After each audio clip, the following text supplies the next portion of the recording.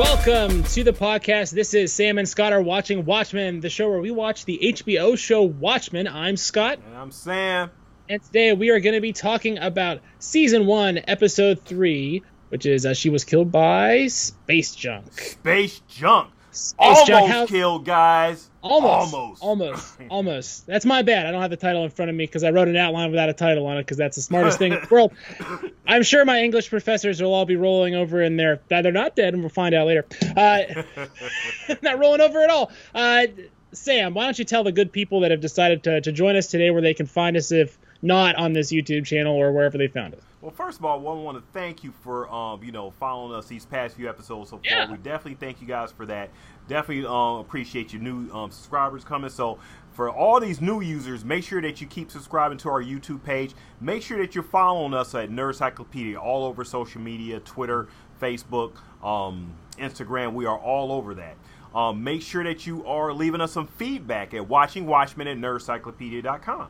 Or in the comments right here. You can just go right in the comments and just type that we're terrible. And you'd rather us, drive our cars into one of the many rivers in Pittsburgh. You can do that too. So feel free to drop us a line. I'd love to hear from you. Some feedback. Crazy theories you got. We're talking about, if we get some feedback, doing a little bit spoilery edition, where you go into a little more detail, more speculation. More speculation. If you're listening to this in your car, on your commute and everything, we definitely appreciate you for that. A lot of and we promise not to drop in traffic noises into the cast. No, we're not going to put no loud horns or anything like that. You got to look around. Care about your safety. We care about your safety here at Nerdcyclopedia Transcontinental Enterprise. We want you watching the road. Okay? That's right. And then later on watching Watchmen. There you go. With us. So without further ado, and we're going to go through this scene by scene. We're going to recap everything for you like we do on this. I think before we get into the item by item recap, I want to say a couple things generally here. Yeah. About the episode and some of the world building that's done. I want to say first of all that Jean Smart is excellent. She came in kicking some. She is throwing excellent. some. Laurie Blake is the Laurie Blake I wanted to see. Right. That I've always wanted to see. She has. Jean Smart has been able to you can see why the comedian was called the comedian when she portrays Laurie Blake. Like, that's how good she's doing. She's embodying that character to that degree where you can see like pedigree. Right. You can see that. Okay, when we talked about her in the character in the book and how her progression was and everything up until this point of how Jean Smart portrays her and direct her, and what we found out in the Pedia files about her taking on the persona of her dad. Yes. And just taking on that and everything. Her progression and her growth is it's been gone exponentially, basically. This is a character that's very complicated. Yes. Definitely not, a one-trick pony. She's able to a lot. She's able to convey danger, capability, world weariness, humor, and sensuality. I'm just going to say it like that because this was an obscenely horny episode of television. It just really was. The big blue. Give me Big Blue, right? So and I just wanted to say that performance was. I feel like I've been kind of waiting for Jean Smart's Laurie Blake to show up. Right. Ever since I read this comic book 20 years ago. Right. So I wanted to call out specifically that performance as being something that was is really something. Really, really something. And it's a really great thing, too, because this is something that Damon does, it seems like, in his shows. He gets you hooked on a character. You know how characters start. Some series start with a character, and you fall in love with the character, and you expect everything to just flow on in with that character throughout the whole series. Damon loves doing this. He introduces us with Angela, Yep. And then the third episode, instead of actually featuring your main character, you start off with a whole nother character that we don't know and pray that the audience loves, takes to this character. And sure enough, Jean Smart came in just banging. She came in doing her thing. She'd be like a breath of fresh air if, Angela Abar wasn't already such a breath of fresh air. Right. These are two This could very have been compelling. her show. Two very compelling, very formidable, very well acted female roles. Yes. Excellent. We, if you think about representation in media, this is the type of heroine that you can see why people like Captain Marvel. This is that type of character, right. And I'm here for it. I'm just going to say it like that. Yeah. It's about time, Me too, I guess. I don't know. It's about time. Well, I mean, and we'll talk more later, with our special guests and everything. For the longest time, we didn't even talk about our special guest. Well, go ahead. I'll let you do the introductions. All right. So look, I I forgot to talk about a special guest. So Dr. Jeremy Lawrence from West Liberty University is going to join us for a chat. We talked to him, through the power of magic earlier today. Although it's later for you, it's earlier for us. Really great conversation. One of his areas of study is comic book study. So we talked to him about the medium and his relationship with Watchmen. One thing that he says that's really interesting, and I think you'll find this perspective interesting for our listeners, our watchers, our viewers, is that he kind of came to Watchmen as an academic professional, not as a fan or not as someone younger. So his perspective on the source material and the overarching themes of the archetypal sort of non-powered superheroes is super interesting. It's one of the reasons we had him on. I think you guys are just going to love this conversation. It's so interesting. You're definitely going to, and a point I was trying to make earlier about females and history of this medium and everything. For the longest time it was dominated by males, and then gradually over the years females started coming into the whole thing. So we talked with him about that and his response or his perspective on what he feels on that development, as far as that, and them coming in and Watchmen. Yeah. So again, that's 2 in a row. A really good guess. So check out our previous videos if you don't believe that. But that's wow. That's we'll give you the business if you don't believe that. You don't even know how much I like giving people the business. It's one of the things I like to do the most in the world. It's the only thing I like to do in the world. Okay. So that's enough preamble. Right. Most people already tuned out anyway. Let's dig into this episode here. All right. So this episode 3, it's going to do a lot of world building. There's going to be a lot of filling in the gaps. So let's just get started. So the Watchmen title pops up this time on a dial tone. Yes. So we have silent movie, typewriter, dial tone. So that in that order. And we're introduced to the framing device, and that is Laurie Blake is going to tell Dr. Manhattan a joke through the True Satellite Orbital Array. True is not TRUE. It is the name of a character that we'll, I'm sure, see later. Yep. And apparently people can send messages to Dr. Manhattan like prayers, I guess, is kind of what I'm getting, right? Yeah. So these things are all over the are they just in the U.S. or are they just all over, like, all over the world? That's something I'm curious about. This thing's in Tulsa, and at a certain point, we find out that, like, Tulsa's Big Blue phone booths. Big Blue phone booths. Yeah, Big Blue phone booths. You can call Dr. Manhattan on Mars. Tulsa's an outlier, weird place because they get the squid rain. Yeah. The Millennium Clock is there. We'll see that. There's something weird about Tulsa that's, I don't want to. I'm not denigrating the city of Tulsa, Oklahoma, when I say this. Mm-hmm. But if you asked me to rank the cities in Oklahoma, I would probably put Oklahoma City at number 1, and specifically Edmond, and people know why that is. But Tulsa, Stillwater's pretty good too. But Tulsa's, you know what I mean? It's not New York. It's not Chicago. Right, it's not even Houston. It's a smaller city. Right. It's a little bit weird for there to be all this, like, nexus of technology and, violence and all this stuff that happened there.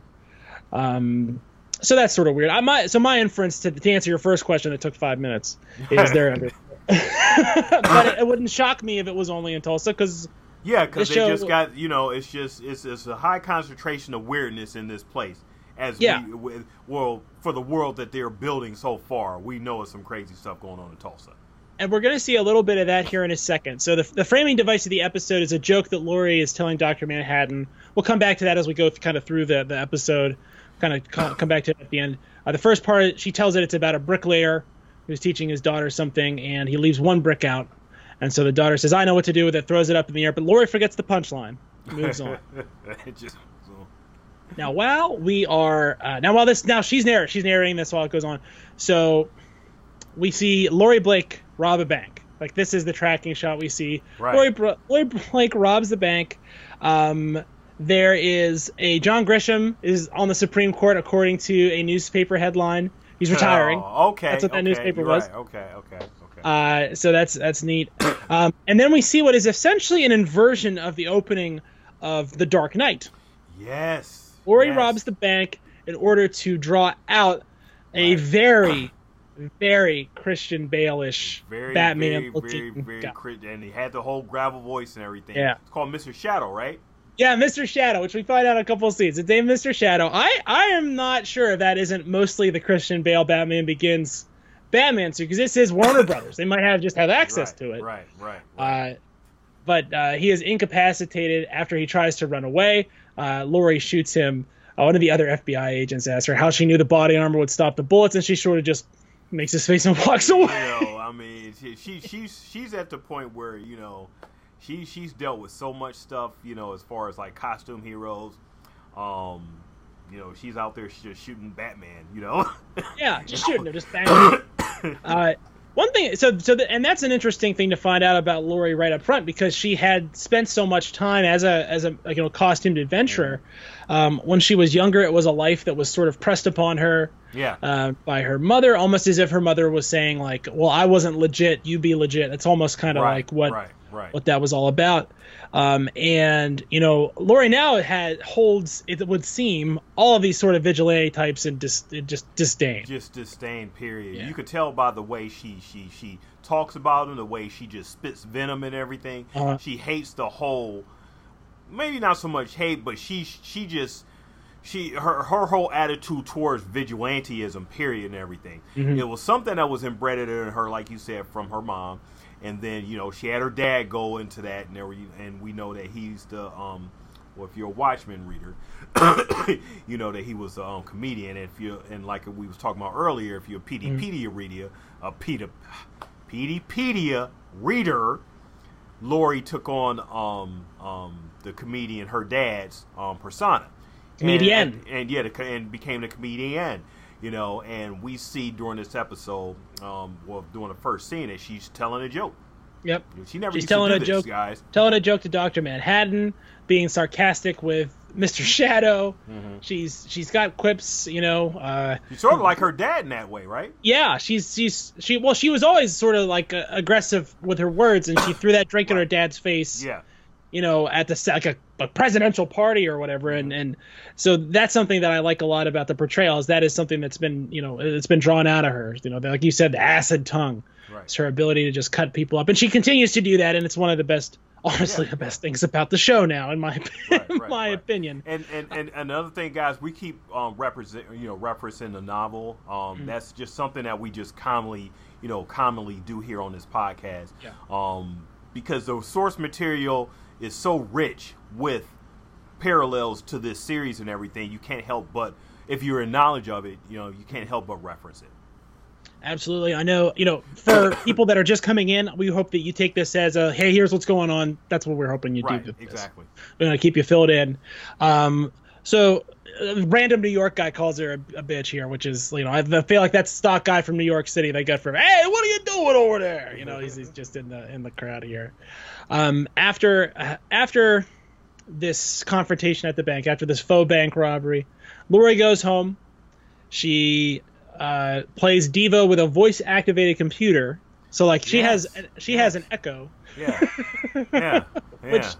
Which actually does seem incredible, because we know this is a Luddite society and they don't have cell phones and computers like we do, right? It's not the same way. No, their technology went a different way, and it's just weird how the technology is developed in this 2019. Mm-hmm. So she feeds her owl. Well, we don't. Well, she got an owl. We find out in like a little bit. She takes a mouse with a blanket, and then she goes to her bedroom and sensuously regards a briefcase with a blue glow coming out of it, like Pulp Fiction, but blue light, pretty much. I was thinking to myself, and I'm just in my head, I was like, man, they're acting like there's a dildo in that briefcase. I was thinking that to myself. I mean, that's weird. She's really into that briefcase, right? Oh, man. Something that paid off later. obviously. We're assuming you'll watch the episode. Mm-hmm. So there's a knock at her door, interrupting, her sensuous regarding of the briefcase, and it's Senator Keene. Our old friend. Boy Keene from the previous episode where we seen him at the party with Angela, Abar, talking with who was she talking with? He was talking with Judge's wife. Yeah. Mm-hmm. And so they have a discussion. Senator Keene wants her to go to Tulsa to investigate Judd's murder, and she says, "Well, if it doesn't work out, you can't be president." She also upbraids him for the DOPA Act, and she makes fun of the phrasing. You're really gonna call guys really call it that? And she just so quick. Jean Smart is with these quips and everything. Just a really great way of putting that input as far as Laurie's character. So back up a little bit. So we see some Easter eggs on the wall, right? Yeah, absolutely. we see the Doc, Big Boo, Doc Manhattan. We see Night Owl. Yeah, and he's got the hood. He's got this part, which So the design in the Andy Warhol-esque silkscreen is very similar to the comic book design, and has the owl has a hood on the back of it, which is not present in the Zack Snyder version. Not at all. The Green Goblin version of Night Owl. The Green Goblin. That's what I call it. So that's a really cool thing. We see Ozymandias in the upper right hand. Looking very, very oddly similar to that stupid thing I drew. Yeah. Very similar. Not similar. Again, And then the way they also framed, they had Jean Smart, Laurie, in the bottom of the panel, right in front of the picture, and then they had to pan the camera right back and show the actual Laurie. So it's just funny how they show these three. We've already seen Ozzy. Mm-hmm. We've seen we're now seeing Laurie and everything. Yep. So we expect Dr. Manhattan to show up at some point. Well, we've seen him, but not in like any sort of reactive way. We've seen him on cam. Right. This. Yeah, exactly. Right, we've seen this Dr. Manhattan. But for them to show Night Owls, they didn't show Rorschach. Mm-hmm. And who else? That was basically it as far as the Minutemen, right? Yeah. Well, there was Captain. Not the surviving. The surviving. Comedian, but he was off doing his own. Really. Yeah. Comedian. Okay. So yeah, the main ones, Ozzy, Doc, Laurie, and Night Owl. So we need to find out where Night Owl is. And it seems that he's in custody because Senator Keene says the president can pardon anyone he wants without any limitation, which has no parallels whatsoever to the real world. And then he says, I can even get your little owl out of the cage, implying that Dan Dreiberg is in custody somewhere. Not her owl who, right. When she was asking, when the Keene was asking what was the name of her owl and everything, she was like, who? Not that owl. We're talking about the actual Night Owl. Night Owl. But the hero, obviously the owl hero referred to in the joke. And if you haven't read the comic, that is a pretty good encapsulation of what he does. He makes gadgets and technology, and he's a goody two shoes. Right? That's pretty. I feel like that's fair. Yeah. He has that. That's his Batman tendency. Yeah. He also has a fetish for ladies in costume. So moving on. He does. Mm-hmm. So moving on. The assistant director of the FBI is giving a presentation on Tulsa and encourages Laurie to go. Says, Agent Blake will be taking the point. Wants to send this army of feds to Tulsa, Oklahoma. She puts the kibosh on that right quick. Yeah. Says that's not going to happen. And she says, I'll go myself. And then is forced to take someone. So she picks the meekest person I think that she can, and that is a guy by the name of Dale Petey. Oh, man. We get friend. Petey. We get Dale Petey. Finally. This is a little bit like finding out Santa's real because he's not just abstract. He's actually a character, and we actually meet him. Yeah. If you guys been reading these PD files for like the past few episodes, it's been a really great way of depicting his attitude and his what I want to say here, his I guess nonconformist way of his doubt and his skepticism as far as the language he uses in his files and everything, and then to see that parallel to his actual character in the show. Laurie picks him as the first guy to take to Oklahoma. I don't need to take all these guys, but the FBI guy says that you got to take somebody, so she chooses him. Let's not forget the following things. The thing that Petey does here that gets him a little bit of razzing from his boss is he puts pages from the Rorschach journal. Right. And what Laurie Blake knows that better than anybody else in that room is that's real. That's as real as it gets, because she knows that Adrian Veidt is behind the DIE because she was at Karnak when it happened. Nobody else is going to know that, so she actually is taking someone that's got the right minority report here. so good instincts for Laurie. I want to talk a little bit about this flight, because the next scene here, we move on to this flight, and Dale Petey has cut holes in his sleep mask so he looks like the Lone Ranger. And he kind of is trying to break the ice with Laurie a little bit, and she doesn't really. She's not taking too much favor to that, No. We see the Millennium Clock, which seems like a big deal. The fact that it's in Tulsa is also probably a big deal. It explains what the hell that thing was on the left on the very first shot of 2019 Tulsa from the pilots. That's great. Right. World building here. That apparently is going to be important. So that's going to be on the final about the Millennium Clock. On the final, guys. Don't forget that. It's going to be on the final. Let's talk a little bit about this conversation that she has with Dale. Yeah. Because she, Dale says, you knew Adrian Veidt, right? And Laurie says, you want to autograph or something, like real brusquely. And you can see that Agent Petey is like really mad. Like he does not like being treated that way at all. No. The same way how he acts in his files and everything. This guy has an attitude, guys. Oh yeah, he's self-important, and that's okay. Yeah. Everyone is. So he probably has a podcast in the R. Probably about this show, right? It's a showception. Right. So he says he's like almost throws up on the word fan. He says, "I'm not some fan." And that's just Laurie seems to be won over a little bit by that. She says, "I knew Adrian Veidt, and I'm not a fan either," which makes sense.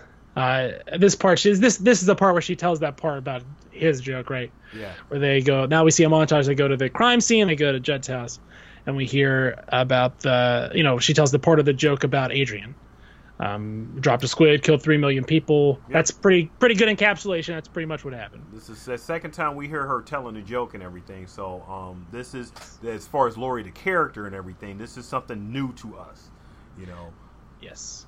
And the reason they're talking about Adrian Veidt is because Lady True bought Adrian's company, and he is now declared dead. And when she opens the Millennium Clock, she opens it with the quote from the Ozymandias poem, which is, "Look upon my works, ye mighty, in despair." Mm-hmm. So there's something tied up, something with Adrian that has to do with that clock, and there's going to be some funny business, I'm sure. That's going to be on the final, like we said. Yep, and that was actually, alluding to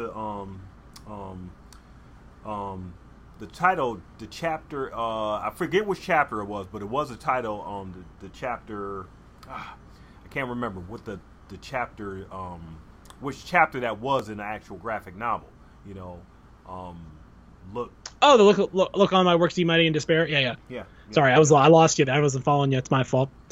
Need to get better at that. Following Sam, which I do when I watch Watchmen, and at no other time. Because Sam watches chapter 11. There we go. On my works, ye mighty. Mm-hmm. Okay. Yep. So sorry, great callback, and great Excellent. Easter egg there. Mm-hmm. So really, really awesome.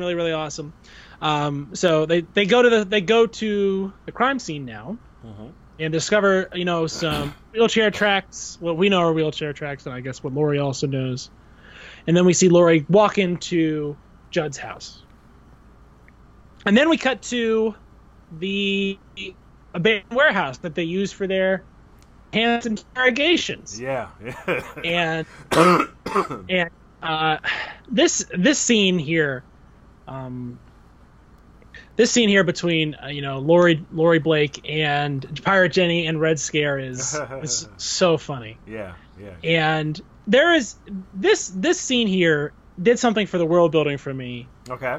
And I'll say what it is. It made the first couple episodes made it seem like all of America was like Tulsa, and this is just how it was in America. Right. And this episode makes it very clear that America is not like Tulsa, and Tulsa is like a pilot program, and it's weird and bizarre, and it's the first time someone really calls out how weird it is. Right. The police are wearing masks. It's just absurd, right? Right. It's kind of crazy, and it's weird because when Laurie's there, all of a sudden everyone wants to. No, I didn't see anything. I don't know what's going on here. Yeah, everybody starts, going into their little hideaways and everything. Mm-hmm. Well, not literal hideaways, but they're getting skittish in their answers and stuff, dancing around things. We'll see that in the next scene when she's talking to Looking Glass. Yeah. So it's a reverse interrogation. Laurie goes into the pod. We find out, by the way, in the pilot there was music going on during the interrogation, but that was just the score. Just the score, right? Mm-hmm. I thought maybe it was in media, but it isn't. And she basically calls the pod a racism detector in a diminutive way that Looking Glass doesn't like.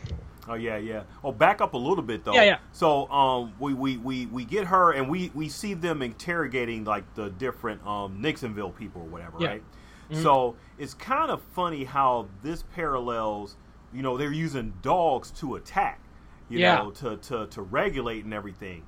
And if you really go back in history and stuff, this was how dogs were used to attack blacks, African Americans and everything, to tame them. So it's just kind of funny how that reverse parallel, they're using the same, well, in Tulsa at least, they're using the same tactics to tame the racists, It's very Nazistic. It's very much it is a Gestapo tactic, right? Yeah. It's Gestapo tactic to just round up everyone, and then we'll find out who's guilty and who's innocent. Right. And whatever happens to your civil rights, whatever, it doesn't matter. So there's very much, this is the liberal establishment, right? That's who's running the show in 2019, Watchmen America. And it's interesting because this is sort of the oppressive communistic style, totalitarian style dictatorship that you maybe would hear straw man, right? I use that term a lot on our blog. A straw man is like a weak argument that's not the same argument you were arguing against. It's called a straw man. Right. And these sort of tactics are kind of straw manish in that they're the fever dream about an oppressive liberal government, right? Right. Like as bad as that could get with the dogs and everything. Right. It's one of those examples when I say, and I say this to myself all the time. This show's very both sidesy. Yes, it's very both sidesy. Very, very, and I keep going back to those who had thought it was one sided when they saw either the pilot or just read maybe about what was going on in the episode. That was meant to shock. That was meant to actually get you in and open your mind as far as what's going on. But the show itself is really telling a really great a tale of two sides. That one is that one is not you can't call this a liberal type show, right? Because it's trying to tell a tale that's just it's a delicate balancing act, especially when it comes to police, especially when it comes to them accusing people of certain acts that they may or may not have done, and using tactics to coerce those acts. That may not have seemed, be lawful. Like you was talking about Laurie coming in and actually, looking at them and looking at all their tactics and is trying to figure out what the hell is going on here. This is not the norm. She's coming from a place of New York where she's trying to take out like the vigilantes and everything. And here they're just letting everything just, this pilot experiment program that's going on. Yeah. It's pretty much just it's the exact opposite of what she feels should be going on. It's it's interesting. It's a real embodiment. And she said, this is a line later where she says, "Well, can you tell the difference between a vigilante and a vigilante with a mask with a badge, right?"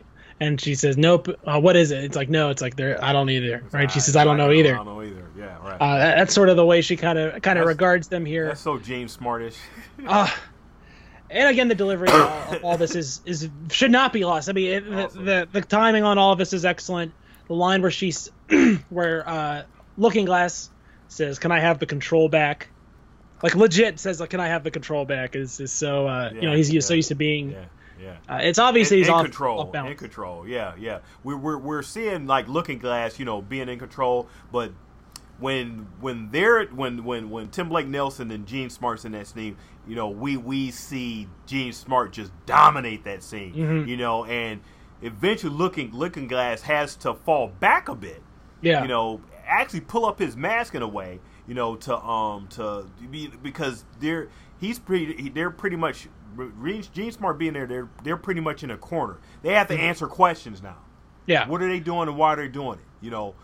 Give me some, autopsy stuff and, okay, it was like this and, they're like you said, they're skittish on their answers now. Mm-hmm. Oh, I didn't see that. I did not personally view this. I was not at this, right? Totally different. It's almost like an IA, an internal affairs investigation. Right. We know why there's no tox report, which again, Don Johnson, cocaine, those things go together like chocolate and peanut butter. Yeah, let's not forget that. Obviously, not to slander the man. We're just talking about Miami Vice in a fun way.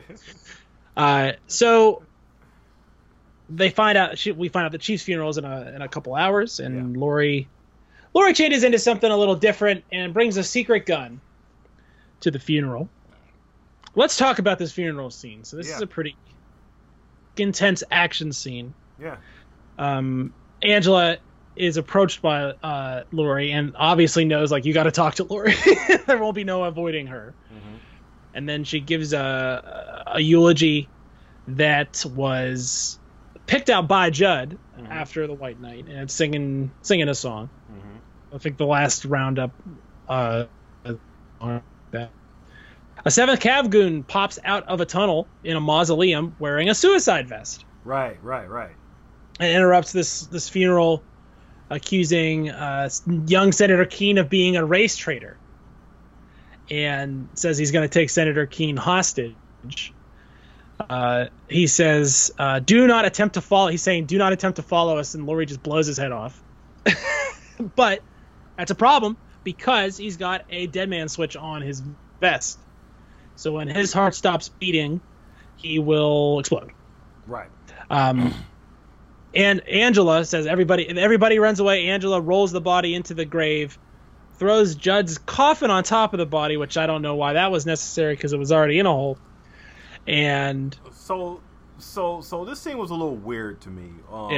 So I'm no medical expert or anything like that. So does your after you get shot in the head, your body, does your heart continue to beat for a number of seconds before it just stops? Apparently, I mean, if you don't hit the brain stem, there's like the brain stem has all the background stuff. It includes heartbeat and it includes like breathing and stuff. And if you hit, but remember we did an ad a couple months ago where we said what our medical expertise is. I believe. All right. If you haven't seen it, not doctors. But I guess probably for a little while because you'd have to bleed out. That's still what kills you if you get a head wound, because that other stuff will go in the background. So it takes. I mean, I would give it 10 seconds, right? Right. Okay. That's it, 10 seconds. So this explosion, right? It's basically the transition to the Ozymandias piece, right? Right. We transition right into Ozymandias, and his identity is revealed here. So it is Ozymandias. The show is being a little coy with us, though, because they kind of have a couple opportunities to say his name and back off on that a couple times here. Right. But they've said now Adrian Veidt on the show this episode, right? They explicitly said we also see him. This is the third time we see him just get tired of his his servants and everything, you know. Mm-hmm. And he goes and is doing his yoga routine or whatever he's doing. Well, we see him making something. What is he doing? He's making a suit. He's making a suit of armor that's airtight. It has a glass face and has like an air supply. Okay. Looks like a spacesuit. Yeah. For all intents and purposes. And, you know, he's setting a Mr. Phillips up in the spacesuit, which, you know, you kind of expect is not going to go Mr. Phillips' way one way or the other, you know? Man, he just loves experimenting with Mr. Phillips, man. poor Mr. Phillips. Yeah, he's got all these Mr. Phillips. So it looks like there's also some plans for a catapult in Adrian's home. We see, are you ready to go to, what does he say? Are you ready for the great unknown? And then Mr. Phillips, we get a close up of Mr. Phillips' face, and it just cuts to his like liquid nitrogen frozen solid corpse, right? Right.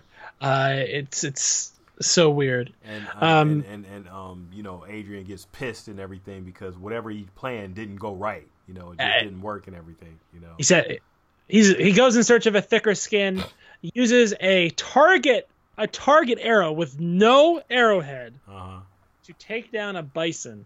Yeah. And he hits it right, and he has to hit it in the eye. Hits it flawlessly because, of course, he's going to hit it flawlessly. Yeah, He's Adrian. Yeah. He's Adrian Veidt. He's the world's greatest athlete in the history of the world. Mm-hmm. And as he walks up to skin his quarry, a shot rings out at his foot that stops short the classical music. And we see a masked figure on a horse who's shot at his feet.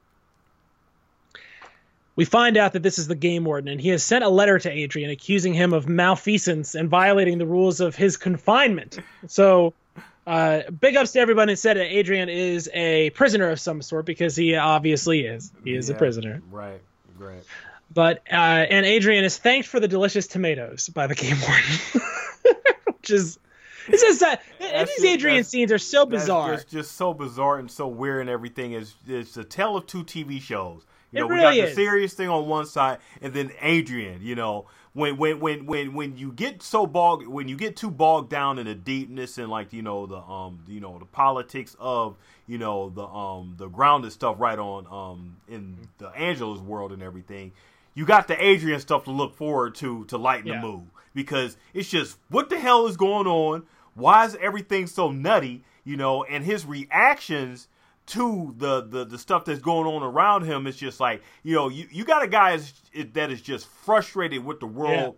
It seems all around him. So we're trying to figure out what is going on, in this world, and why is he in this, and what is this experiment? Why is, Mr. Phillips all of a sudden frozen out? Yeah. Are we putting on some tinfoil hats right now? I mean, are we at that point? Should we finish a little bit of the scene first and then start talking about maybe like a couple theories? No, let's finish the scene first. Okay. I want to mention. I wanted to mention something here, and that's that when he comes in, we see the cake with the 3 candles. Yeah. And he basically says, "Happy birthday" to the ground. Throws the cake on the ground. It just spikes the whole cake this time. He's tired of this shit, man. Oh, it's so funny. It's so funny. Just like, man. So he writes a return letter, and it's all this formalized, like how I would never try to escape. It basically is what he said. Right. Me escape? What? No. He says you can repeat your ridiculous accusations in person, and then he says, "I'm glad you like the tomatoes." It's just so weird, man. What this show does so well is it does so well at reminding you that there's a subtext to everything. That's a subtext to everything. Nothing is exactly as presented face value. It keeps you off guard on every story. And it also makes you. I love the line where he referred to himself, what he's making me look like some sort of serial, Republic serial villain. The exact line he used in that was it the penultimate or the penultimate issue of Watchmen? Yeah, where he says, "I wouldn't describe my master stroke before if you had any chance of stopping her." He says, "I'm not a Republic serial villain." So there's all these illusions, and then he dictates this letter. When I say the show is being more coy than the marketing department, Mrs. Crookshanks tries to read the, which is probably, Dearest Adrian or something like that. And he goes, no, don't read that. But then he says, signs off Adrian Veidt.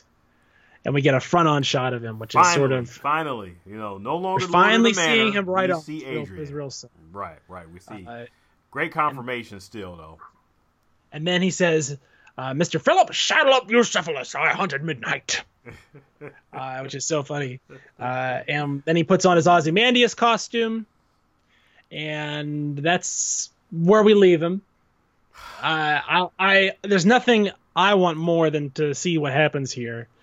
I'm just so excited to see where they're going with this. You want to have some theories here? Hold on a second. You got one of these yet? Because I got one of these here. I don't have mine. I have to go find some tinfoil somewhere. First of all, my cheese and smile was just so big when he put on that costume. Oh. That was awesome. That was awesome. Thank you, Damon. Faithful. You know what we love. And it is very faithful to the comic. Very faithful. It is very, very, very faithful. Awesome. So not like the Green Goblin Ozymandias we got 10 years ago. We get the comic Ozymandias. No. So let's do some speculation here. Okay. So, all right. So there's a spacesuit involved. When Mr. Phillips is tied to something, and it seems like what Mr. Phillips has been tied to something and then thrown a distance in a catapult and pulled back is what I think has happened. And Mr. Phillips is frozen solid. Okay. Here's my guess this week, and it will be on the final, so I'm sure I'll get internet points for this. I think that Ozymandias is on Mars. I think that Dr. Manhattan is sort of keeping Ozymandias on Mars, some sort of punishment for what he did. I think that this is all tied into to Lady True. I think they probably have blackmailed him in some way. Right. Maybe Dr. Manhattan intervened and said, we can't let Adrian be in charge anymore. He just can't be in charge. Right. So I think that's who his captor is. And I think that maybe Dr. Manhattan's created a little pocket universe for him there. This is because we see the castle, Dr. Manhattan building the castle on Mars. We also see Topher building this castle. Now, the suggestion of this is that there is some sort of psychic energy, like a psychic energy is trapping him somewhere. Right. Because that would be a bleed off from. I'm looking at myself. Hat on. I'm wearing a tinfoil hat just in case it's not clear to our listeners. But basically, so I think that this is all connected that way. I don't know exactly how it puts together. It wouldn't surprise me if the Dr. Manhattan on Mars thing is just to put on the whole time, just to say Dr. Manhattan is watching when we know that he's off in some other galaxy somewhere. Really, right. There's a lot of ways to go with this, but I think it's very possible that Adrian's on Mars. Yeah, I mean, that's my speculation as well and everything. However, Dr. Manhattan built this world. We know he can build things, just out of pretty much, dust and whatever Mars, has there, and made these minions to keep, Adrian in check, and is using this as a punishment maybe for everything, all the events that happened in the, I don't know, because Adrian was probably out a while before Dr. Manhattan, Well, he's been missing for 8 years, so in 2011. Yeah. So in 2011. Yeah. So that would be like what, 22 years since the DIE, right? Yeah. Well, yes, and PDpedia fills in some of the gaps. Check my blog; actually recaps this whole thing. Let's dive into these PDpedia files, is what it's called on our website, nerdcyclopedia.com. So check that out. But essentially, it fills in the gaps between 85 and 2019. And when Dr. Manhattan said "nothing ever ends," this is the prophetic statement, right? Because Adrian can't just leave the world order in place, because it's still not going to move in the right direction without his assistance. Right. So the entirety of the Democratic political apparatus is effectively bankrolled by Adrian. That's how he gets them into power and how they stay into power. Right. So for some reason, somebody had to get him out of the way at some point and hold him in captivity rather than just killing him for, again, exactly. Right. whatever reason. Right. So we'll find out more about that, I'm sure, in the coming weeks, because otherwise, what would the point be of having Damon Lindelof do this show? Right. The big rate thing, the red flag was Mr. Phillips, being frozen and everything. So that just said a whole lot right there. He and obviously, the game warden to come in there. He's being held captive, and he's been and his cynical, his attitude and everything this whole time has been because he's just tired of the monotony and him building doing the play and everything. The guy is bored. He's ready to get out. It's and the way he plays, the way he's just reacting to his surroundings is just wonderful. It's almost like, if it is Dr. Manhattan and he knows that's his captor, it's almost like he made Dr. Manhattan watch this play every night, every single night about his, just to get at him. Right. It really makes him such a, again, a very dangerous character, a very deep character. He could be in a psychic prison. He could be in a physical prison. He could be in a Dr. Manhattan pocket universe. He could be trapped in the Millennium Clock. Yeah. He could be dead. Probably not dead. No, probably not dead, but it could literally be anything because we're dealing with Dr. Manhattan here. He could be stuck in time. I don't know. I think that we're also going to find out that this is that Mr. Phillips is a clone of Dr. Manhattan in some way. Some John Osterman looks like Mr. Phillips. I'd hope they explain that, because in the comic book we didn't really see Dr. Manhattan. We seen him multiply and everything, but only as blue. But we did see him change, shades, so maybe his powers advanced to a point where he can actually become, human. Well, he said he wanted to create human life. Yeah, he did say that. Yeah. So, if this is like his best effort and it stinks, like maybe that's kind of hilarious. If this is his best effort, it's hilarious so far. Yeah. The horseshoe thing in the first. So definitely one of my favorite piece. Yeah. We had Daniel Kibblesmith on last week. This week, his wife Jennifer Wright tweeted out that she thinks there should be a support group for those who want to have sex with Ozymandias. I said it starts the same way for all of us, Googling young pictures of young Jeremy Irons. That's how we all get our start. So, a wonderfully interesting character and a great portrayal again. Also, it's the same sort of embodiment of the character that we're seeing with Jean Smart. I think we're seeing with Jeremy Irons. So really, between them and it's just excellent acting. And I'm anxious to see how they interact or react, or how this whole thing crosses with Angela. I want to see what Laurie Blake does to him if he shows up. I just want to see that happen. Yes. She shot him once, right? She shot him at the end of the comic book, or tried to. And that's all we get of Ozymandias this week. Another cryptic installment in Tinfoil Hat Theater. Take that off. Yeah, they just need to title that its own show within Watchmen. Just title it, The Adventures of Ozzy.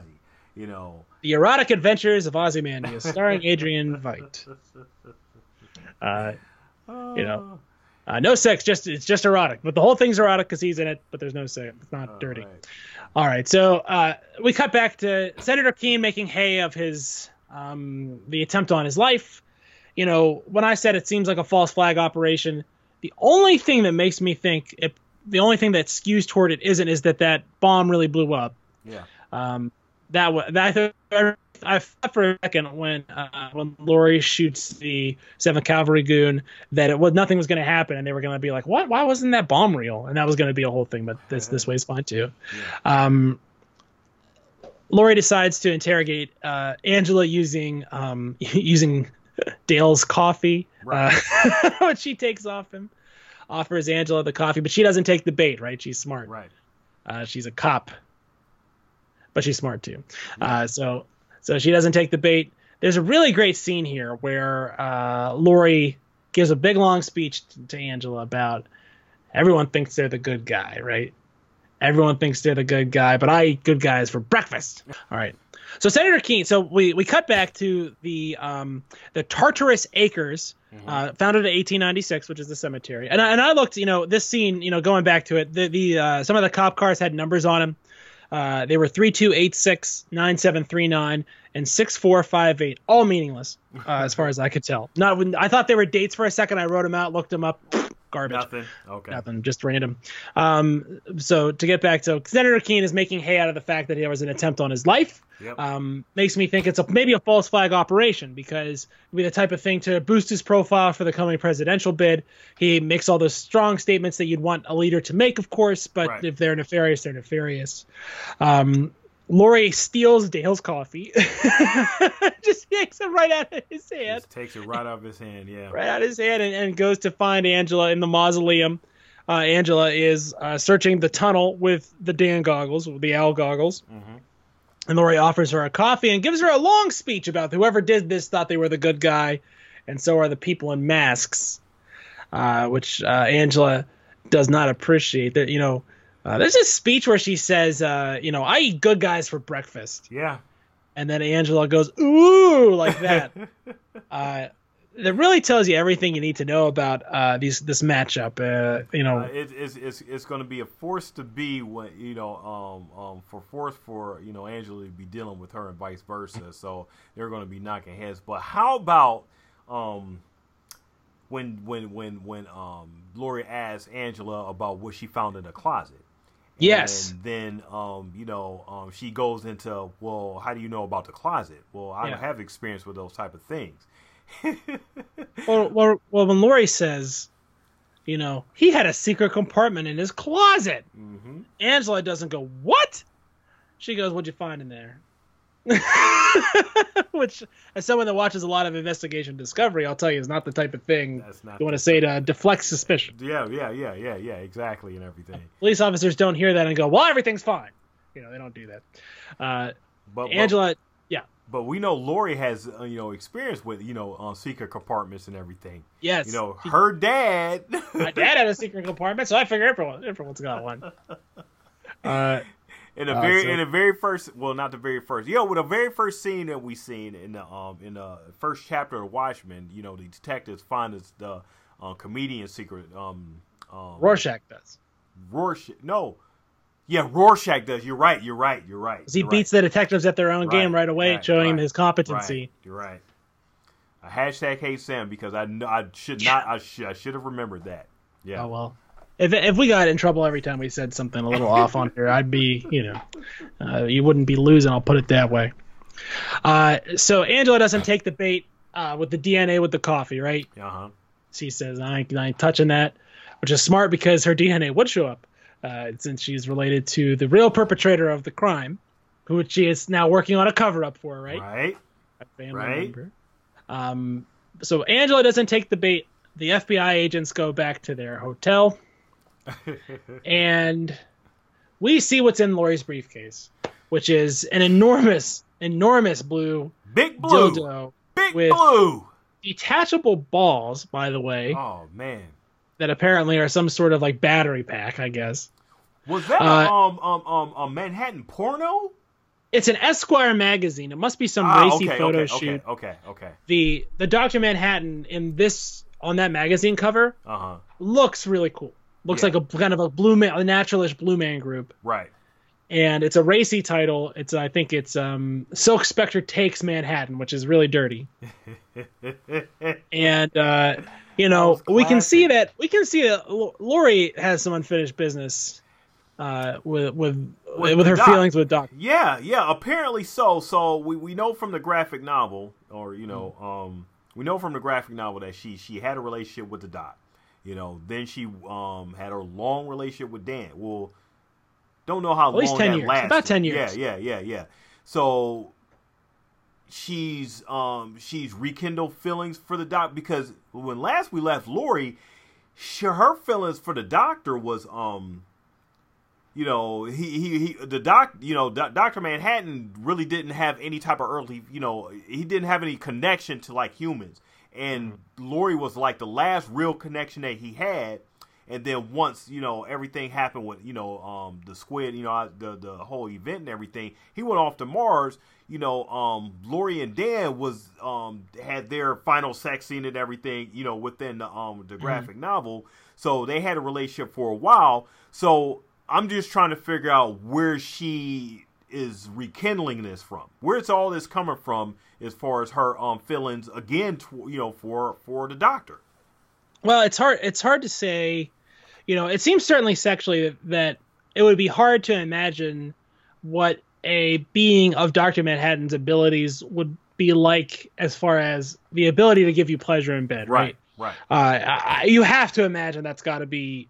I mean, we'll just call it a 10 out of 10. I mean, I don't know that we need to. Well, I don't know how you interpret it in the book. I didn't get that from the text, No. in Watchmen and everything. No. So this is all new here. It's interesting because it's like this idea of satisfaction that she derives from herself, but uses Dr. Manhattan as like an avenue toward that. Yeah. In that way, it's a weird parallel for how Dale sort of said, like, your ex, Dr. Manhattan, the most powerful being in existence, right? It's the same sort of memory, and in 1985 we discussed this about the book. Laurie was wanting to be seen not as a sidekick, right? She was finding out who she is, and now it's almost like she's pining for those days when she was a sidekick, right? And now she has all this responsibility. She's seen as Agent Blake, and she's in charge of, she calls the shots. Yeah. Right.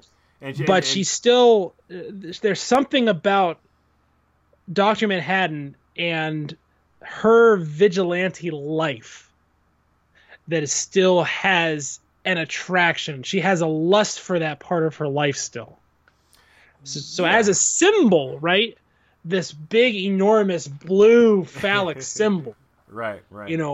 As that standing in for her youth, for her, her vigilante career, and for when she was at the fort, she was Dr. Manhattan's girlfriend, which is like kind of like being Rick Sanchez's daughter, right? You have options, right? Well, also it's a Lois and Clark, it's a Lois and Superman type of thing.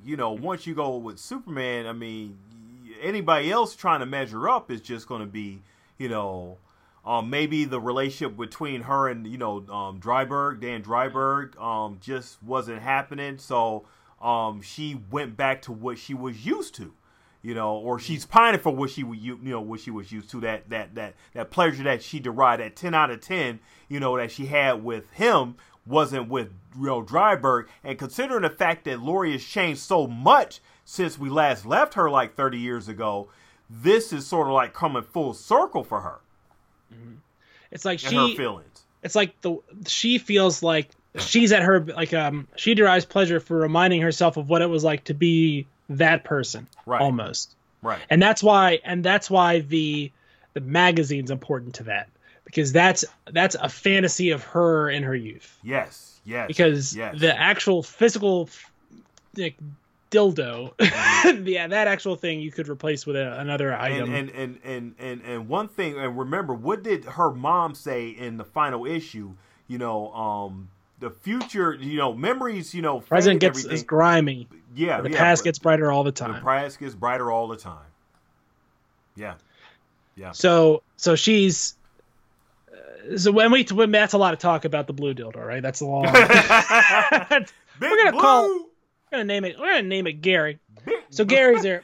Gary. So she's looking at this. So she doesn't use it, but she does take it out and kind of put it together and kind of look at it and think about it. But she chooses to sleep with Dale instead, which is a rejection of that entire life and an embracing of her role in the FBI. Right. So it's a completion of the symbol. It's also probably a favor for Dale, you would imagine.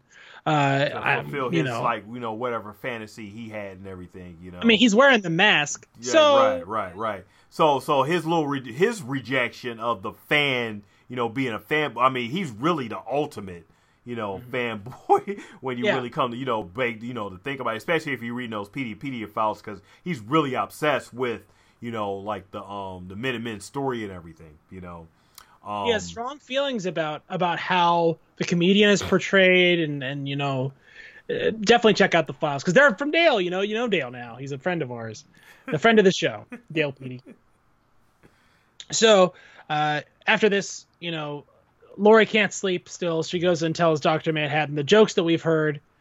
the joke ends with the girl from the beginning of the show saying, I'm the girl that threw the brick, and then God dies, right? So when Laurie leaves the Dr. Manhattan phone booth, Angela's car is dropped right out of the sky, almost hits her. From the last episode, it was picked up, and now it's dropped.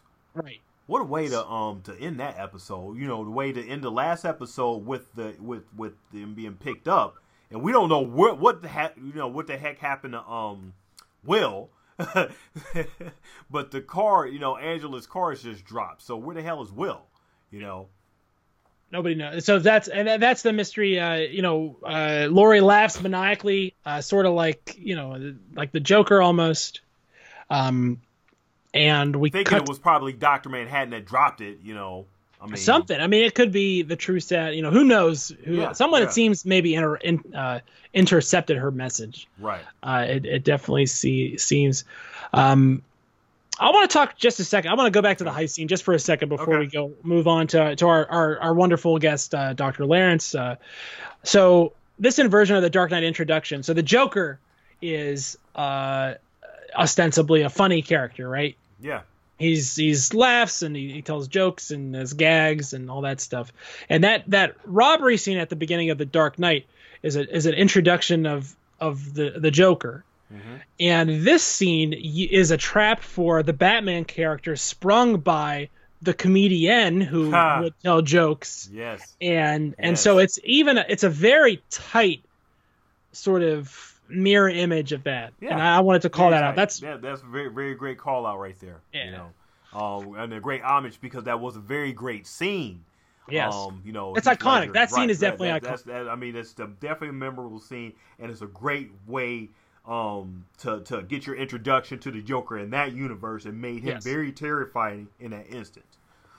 And this does that too. Laurie, again, I can't say enough about Jean Smart's performance as his character. I'm so excited to see where we go. And to be honest with you, it feels like the main character of this show is here now. Yeah. She finally arrived, and I'm gonna love seeing how her and Angela, interact and everything. And if this season is only 9 episodes, man, we're just barreling through this plot. We're already on 3 episodes, and this feel like it's been like, time is just like zip by and everything, and I've been so overloaded with information regarding this show. The PDP files, come very next day. All of a sudden, we got more content. We have to digest and everything. With this show. It's a layer upon a layer upon a layer, which is in some ways perhaps the best homage to the source material that you can do. It's a love letter. Just be it's a dense, love letter to the Watchmen. Just like some underproved bread. It's not proved right. Yeah. Plenty of proving here. Bubbles within bubbles. So that's our deep dive for the recap of the plot. And one other thing I wanted to mention here. Okay. So the action of this takes place on September 8th or September 7th. Some of the action takes place September 7th, 2019. In Tulsa, Oklahoma, was 96 degrees. Ooh. And all these the funeral scene. Laurie is wearing like a muffler, through part of this, a jacket. She's wearing a scarf. Why is it so cold in Tulsa, Oklahoma in September? That's either such a strong statement about global warming, or B, there's something. There's more to this. There's more to why it's so cold. And I think that the fact that they called it out as being September, like they said the date, it's not November, it's not Thanksgiving. It's September 20th or whatever. Yeah, it's a definite. Where's your tinfoil, man? We need that. Right there, ladies and gents. Now, and with that being said, now that I am wearing the tinfoil hat, this is what all guests want when they are introduced. They want to be introduced by someone looking that legit. Let's transition over to our interview this week with a former professor of mine, Dr. Jeremy Lawrence. I give him a good intro. We have a great conversation about comics and everything. And, with that being said, I'll let me take it away. All right, guys. So we are joined today by Dr. Jeremy Lawrence, who is the Assistant Provost for Academic Innovation and Strategic Planning for West Liberty University. He is also a English professor in the liberal arts department, I believe, and he is the foremost expert on cricket literature in the state of West Virginia. Dr. Lawrence, welcome to the show. How are you doing today? Doing great, Scott. Nice to see you again. Oh, it's nice to see you again too. Dr. Lawrence was my last college professor, the very last one. The very last one? Okay. Yeah, the final hurdle was his class.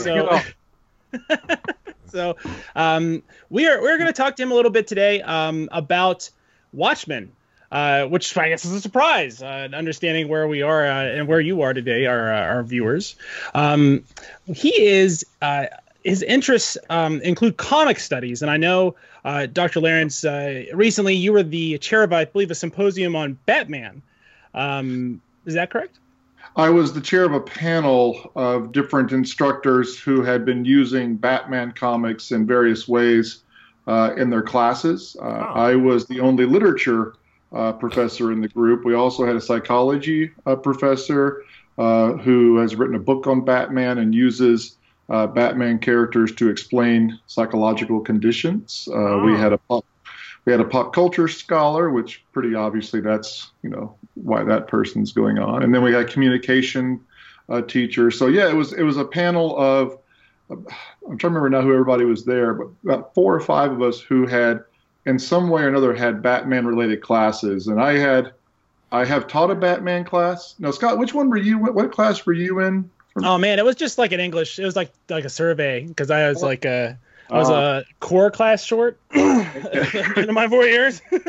So yeah, but I've taught I had a class on just purely Batman that I didn't think they'd let me teach, but I did, where we looked at Batman through the decades as a way of kind of looking at the way American culture was changing at the time, and it was a pretty cool class. And then I've taught 2 classes related to Batman and Superman, kind of looking at looking at characters throughout literary history, starting with mythology of characters, superheroes with superpowers, and then superheroes without superpowers like Ulysses. And so, wow. So I've taught. So I use.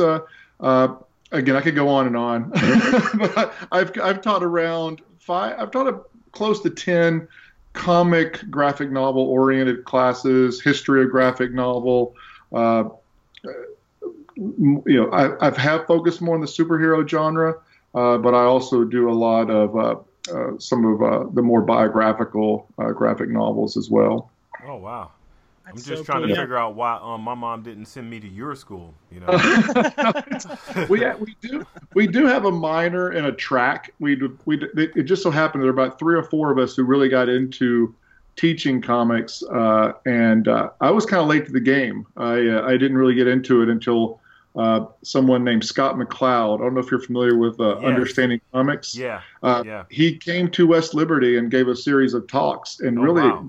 And when he was talking, I said, wow, that's something that I can kind of see how this might work in the classroom. Because I read, the only comics I really read growing up were Transformers, because I was a big Transformer fan. And I grew up in a really small rural town in Arkansas where the only place you could buy comics were the Krogers. And so there were very few comics. And so I was really into Transformers. That was it. And I never got back into it. But then Scott McCloud really piqued my interest. And so I thought this might be something I might do in my classes. And so since I never had really read any graphic novels at all, I went to the internet and said, best graphic novels. And of course, Watchmen came up pretty quickly. So the first graphic novel I ever read was Watchmen, which in some ways ruined comics for me forever because that's like having the best sex ever and then having that is not a bad analogy. No, it was, but no, yeah, it was. I didn't plan it that way. I didn't realize how much I was going to like it, and how I didn't realize at the time just how influential the graphic novel was, and I became a little obsessed with Alan Moore at that point, because he was my first foray into comics. And so I also had a class on Alan Moore. That was one of my favorite classes. But Well, one thing I want to ask you, so you said you got into it more with the I used it.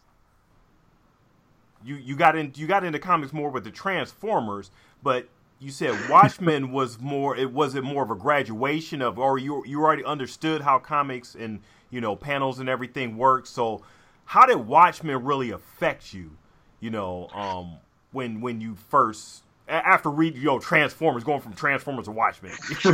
Well, with Transformers, I love the characters, I love the toys, and it was a story that I wasn't even paying that much attention to the art and actually the Transformer comic books are not that bad in terms of depth. They're actually some pretty cool story. I've gone back and looked at them, but what got me when I first started looking at comics, and I was coming at it from I'm interested in seeing something new. It's been a while. I've read so many different types of literature. I've been studying and teaching.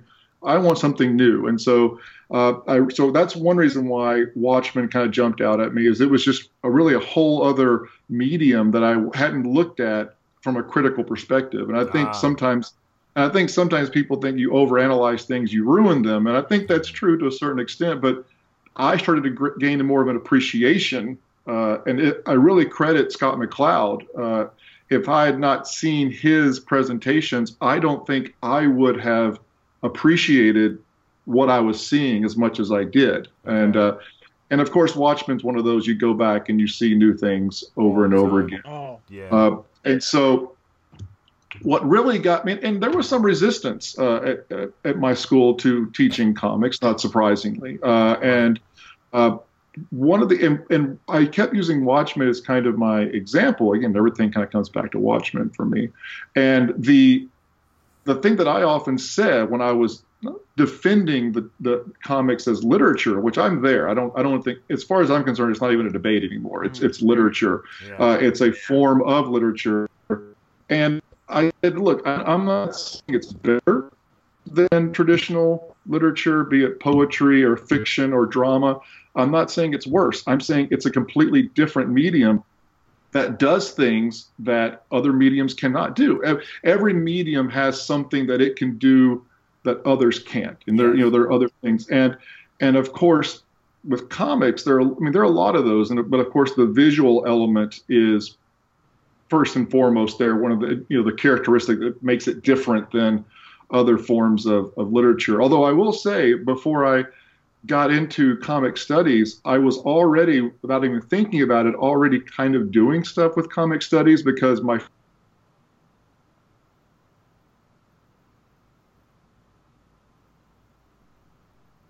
most of his poems he published with illuminated manuscripts, where he was using images that went along with the text. And the way he described it is they weren't illustrations. They were meant to be part of the art itself. And so I was already doing textual criticism on Blake, and I've actually since come back and I started using comic studies to help me understand what's going on with Blake more. But no, there are certain things, and I'll give you an example for me.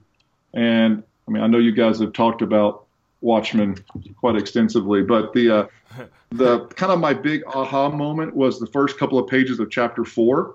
And this is the scene where Dr. Manhattan is with the photograph, and he's dropping the photograph. He's like, I've already dropped the photograph. And those 2 pages are the 2 pages I use in my presentations when I talk about how spectacularly awesome comics can be as a form of literature, because I'm showing them, if you look at those 2 pages, right, and looking at all the side-by-side images of Dr. Manhattan, him talking about the images and how images have already been here and images have not been here. And, the idea of this, when you see the stars, you're seeing light from, thousands of years. Right. So you're literally seeing the past, and, and same thing with photographs. And so, but what's interesting, because you don't think about this when you're looking, at least most normal people don't, right? When you're looking at a comic book page, you do see what's coming up, right? You can't stop. Your eyes are going to see, oh, there's an explosion over here, or something's going to. You see it coming unless it's on you turn the page, and so you are the page is, I think, going on there, because you can see the future in comics and you can see the past at the comics as you're going down the page. And so, and when that kind of light clicked on, it was kind of, this cannot be done in any other medium, right? I mean, it's again, it's not worse, or I mean, film can kind of do it, but even film, it's different because they're making you see what's next. You know, you're not allowed to go back and rewind as you walk. So that was my big aha moment, the first couple of pages of chapter 4. I mean, I was really already getting into it, but those couple of pages, like, man, there's something going on here. And I kept going back and reading it and looking at the images. And so Gibbons, Gibbons' role in this whole thing is just, that's what, again, it helped me also appreciate the role of the artist, because I know it's cliche. I mean, he's easily, you guys have probably already talked about this, he's just as much a creator of Watchmen as Moore, although Moore gets lion's share of the attention, obviously. Yeah, because he's the I guess the head of it. But you also have to figure in John Higgins too, because every time we talk about the colorist and everything, he's a very integral part, in the in the whole series itself. How would you say your students react when you present not only comics, well, not only Watchmen, but just comics to the period? Well, I'll backtrack a little bit. I mentioned the Batman class earlier. Yeah. And that was started off as an honor seminar, and where you petition, you kind of propose a class, and then they accept it. And that was the Batman class. And in the Batman class, I had 20 students. 3 of the students were 3 guys who were Batman fanatics. They loved Batman. They were really excited about the class. 17 of the students were girls, or I guess women, who had never read a comic book in their lives. And so, I mean, and not the gender stereotype, that's just how the class was set up. And after about a week of class, the students who had never read comics came in and they're like, that was exhausting. Like, we were expecting, this to be an easy read, and it's not a hard read, but I was having them look at things. I went over all of Scott McCloud's types of, theories and discussions about how the panels work and looking, and they were just talking about how exhausting it was to read the comics because they weren't used to doing it. And so that was a really interesting thing that I didn't expect that, and that it ended up being a lot more difficult for them to do it. I mean, if you're used to reading them, I think you kind of take for granted that you're able to figure out what's going on. It's clicking easier if you're used to the language of comics and the way comics are set up. And especially when you start to get some more complicated comics where do you go next? Which panel do you go to? I mean, again, we take for granted that that's simple, and you start getting things like Gaiman's Sandman where things are going all over the place. And so at least with Watchmen, it's pretty, the 9-panel thing is straightforward and everything. And as you were saying, we were trained because we've pretty much grown up on comics, so we know the language. It's already already knowing the language and everything. So that's very, very, very, very, very interesting. Yeah, it was. Yeah, and I will say by the end of the class, I still get emails from some of the girls from that class who have now become, in their words, comic book geeks. They're like, "Oh, have you read this? Have you read this?" So they were turned on, and they're still reading. Well, that's another question. Actually, I think about some of these questions all the time. So, the medium of comics has been more of a male-dominated medium. So with you introducing, to that, that element to students in your class, you maybe answered a little bit of it. How many of females have taken to going on, as far as reading? Well, that was one of the first classes I offered, and because it was an honors seminar, it was a kind of closed off class. But pretty much whenever I've offered just a straight comic-oriented class, I would say it's easily 50-50.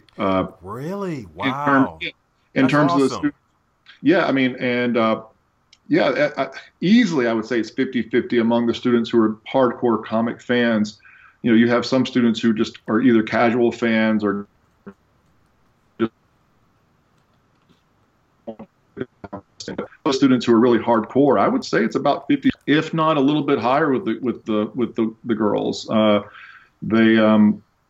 Yeah, I mean, you still, unfortunately, the idea of finding female characters is still lacking. Right. I mean, that's a whole other discussion. And it's something that Watchmen does touch on as well. But as readership goes, they're pretty strong. In fact, there were 3 of us in our department who kind of at the same time discovered that we liked doing this, which is how we kind of started to develop a program. There's 3 of us, and one is a woman, Dr. Dominique Osh, and she's very proud of her girl geek stat. Although I kind of told her, I said, look, I don't know if this is even that much of an anomaly anymore. Because it's a changing form, and it's better. It's that much better for it because you get a lot more input, and it's just not once you get more creative, I mean, it makes it a whole lot. It makes the medium a whole lot more well-rounded.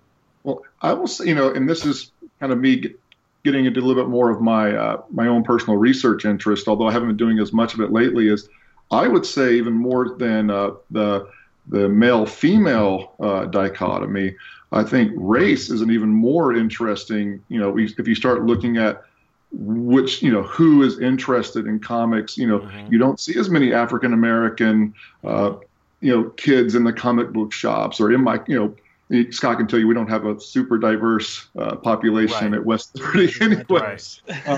But no, I've been really interested in studies along those lines that look at the milestone black superhero comics and the kind of the need they feel like they needed to have something of their own. And so but I would say that's in my mind more prevalent right now than the issue, men and versus male female. I would say race is actually maybe a little more of an interesting, gap right now. I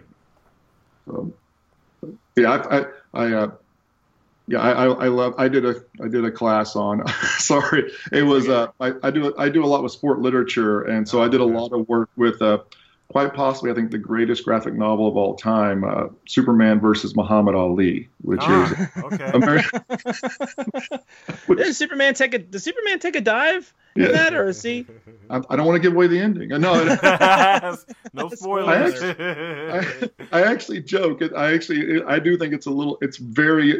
I do think it's an interesting way of looking at really race relations in the set. It was published in 77, and just male, black masculinity in the 70s and Muhammad Ali, because this idea that, there weren't that many black superheroes for, young black boys and girls reading comics. So the idea that, well, Muhammad Ali is the closest we got, right? This idea. And in fact, there's a reggae song at the same time called Muhammad Ali, the Black Superman. And so this is, the lack of, and so I found that really interesting. And so that whole, and it doesn't, what's interesting, it doesn't really come up. It's one of the few things that doesn't really come up in Watchmen, I don't think, is the race issue. The gender issue, definitely, but not so much. The race thing is something that the show's touched on a lot. Okay. So it's brought up a lot of the action centered around the Tulsa, Oklahoma, and the Tulsa, Oklahoma massacre in 1921. I saw, Crazy. One of my blogs, I recently wrote that basically what they're doing with the show is creating a world where the conspiracy theorists are right because of course the premise, and this is spoilers for the graphic novel, but we've given you so many warnings on that, our listeners. The premise is all based on Adrian Veidt dropping a squid in the middle of Manhattan. I recently posited that he was ultimately responsible. He was ultimately wrong for doing this because he created the crisis itself, right? He created the precipitating crisis. Earlier, you mentioned that you talk about the Batman sort of archetype of a superhero as a Ulysses type, right? So how much of that sort of the creation of your own crisis is prevalent in the Odyssey there? Because I know that there's sort of like a like the impetus to leave is something that Odysseus sort of creates, and he sort of prevents himself from getting back to Ithaca, right? I'm just saying, like when he's maybe I lost my train of thought there. Did I lose my train of thought, Sam? Did I lose my train of thought there? So here's what I'm saying. So well, the bad thing is you started going out of. I started losing the feed right at the same time, so I think it was maybe. Okay. Well, thank goodness. I thought I was losing my mind there. So thank God. It was just a tech issue, folks, not an inside, just an outside tech issue. That sort of stuff happened. So basically, I guess what I'm getting at is, in what ways is Ozymandias kind of similar to Odysseus, right? Yeah. In what ways is that archetype, or what we would call a Batman tendency, like what ways is that something that's carried through the literary tradition? Well, or would you even consider them comparable? I'm trying to think. I mean, there are. I mean, the idea, especially given the fact that really, as far as I'm trying to think here, Manhattan is really the only one with actual superpowers here. You know that, and so everyone else is in some ways Batman-esque, right? Where they have heightened, with Ozymandias, the super intelligent, but also pretty nimble. So he's very similar to Batman in that regard in terms of his powers, right? He is a Batman-esque. I mean, definitely not attitude-wise, but also, I mean, if you think about it, there are some interesting parallels. They're both completely rich beyond, and they're able to do what they do because of that. And so, ability-wise, mental-wise, there's that. And so, I do think that what Moore is kind of getting at here and what's working at is the question at the end which is, again, kind of full disclosure here. I told Scott I have not seen the television series yet. I wanted to, and I haven't been able to see it yet. But one of the things that I find problematic about it, and I'm going to watch it, is that one of the things I think makes Watchmen so great is it ends on that question where you are forced to ask yourself, if you're not kidding yourself, well, is he right? Right? Is this for the good? Right? I mean, who was, is Rorschach right? Is Ozymandias right? And this kind of question, if you think about it, this is, again, Moore's deconstruction of the whole superhero genre.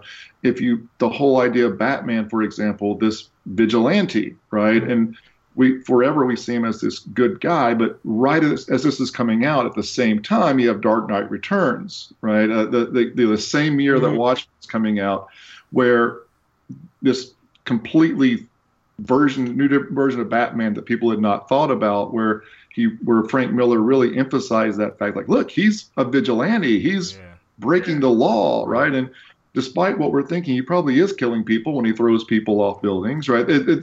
He is,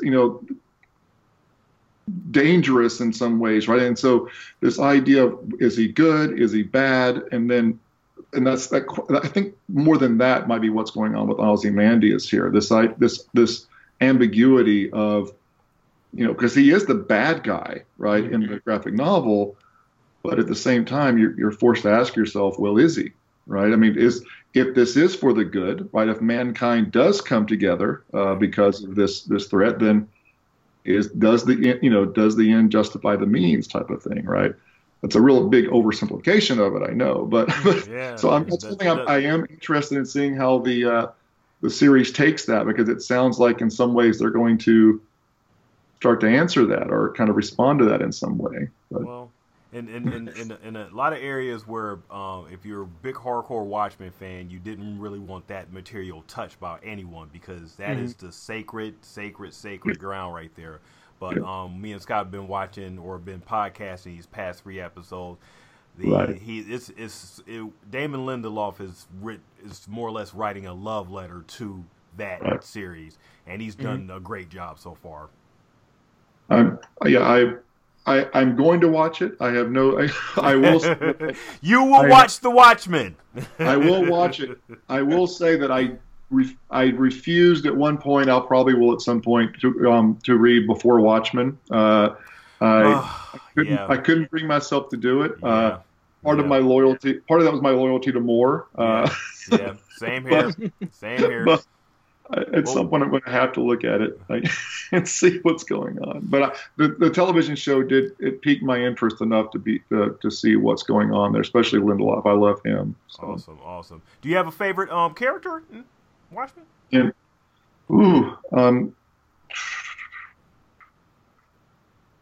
What character stands out to you the most? Because they all have like comedian. Really, I do like just like the comedian. Comedian, okay.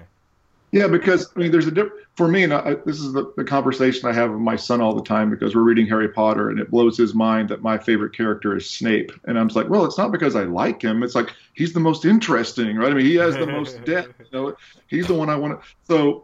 So for me, it's this idea: who do I like? And that's one. Actually, that is one thing about Watchmen is there really isn't.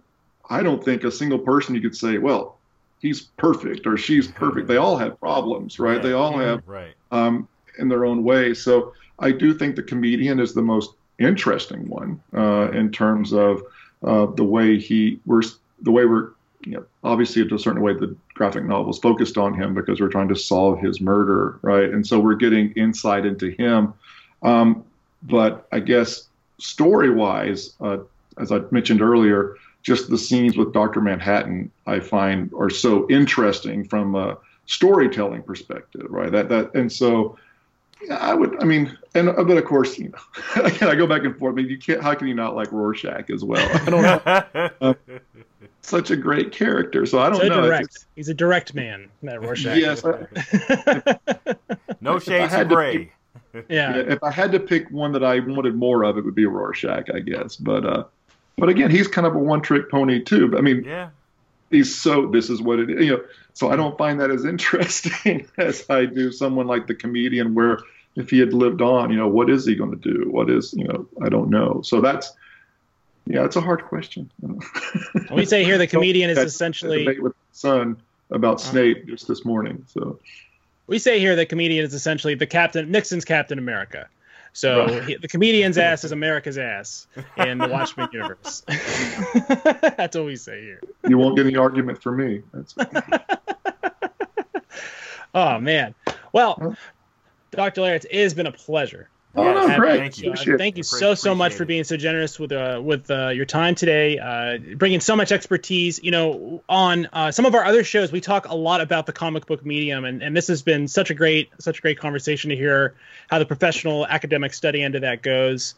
Thank you so much for bringing that to us here, and that again is something you're probably not going to get from other podcasts about. This is great. The Watchmen show. Great academics.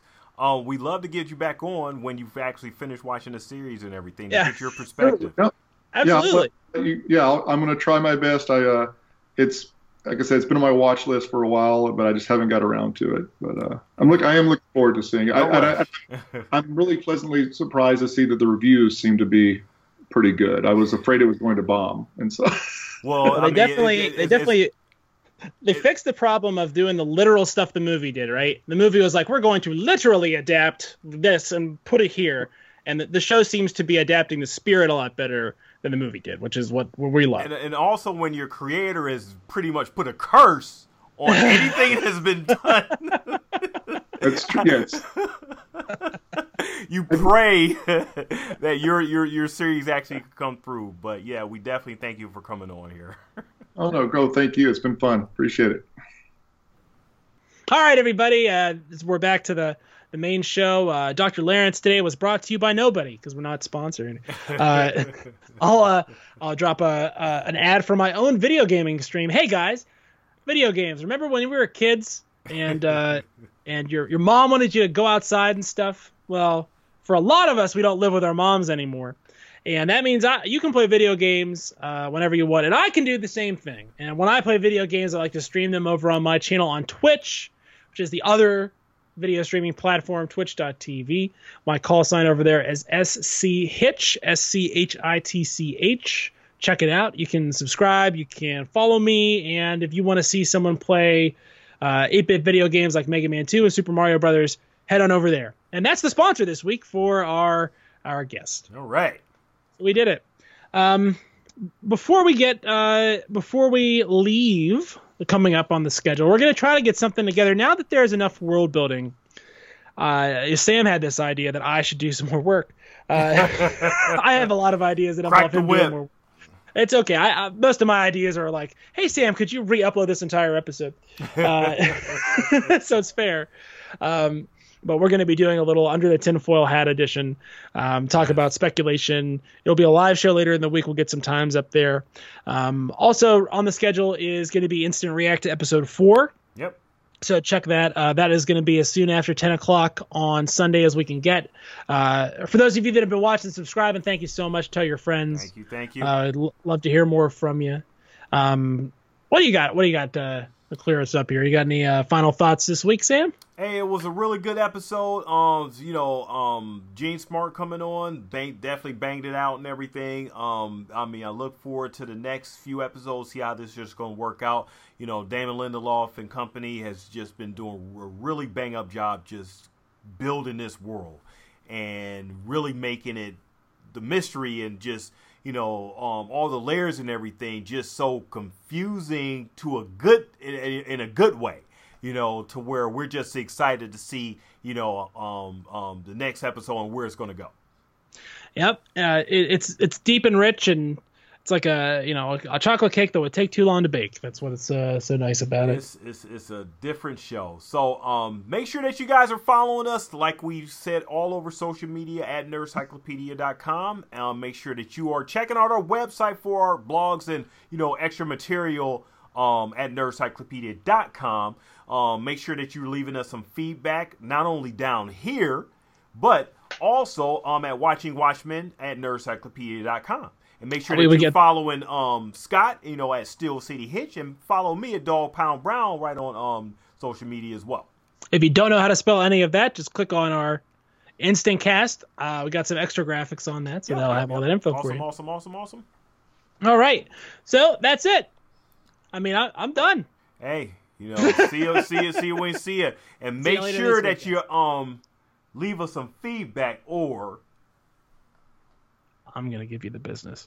Peace out, guys. All right, awesome.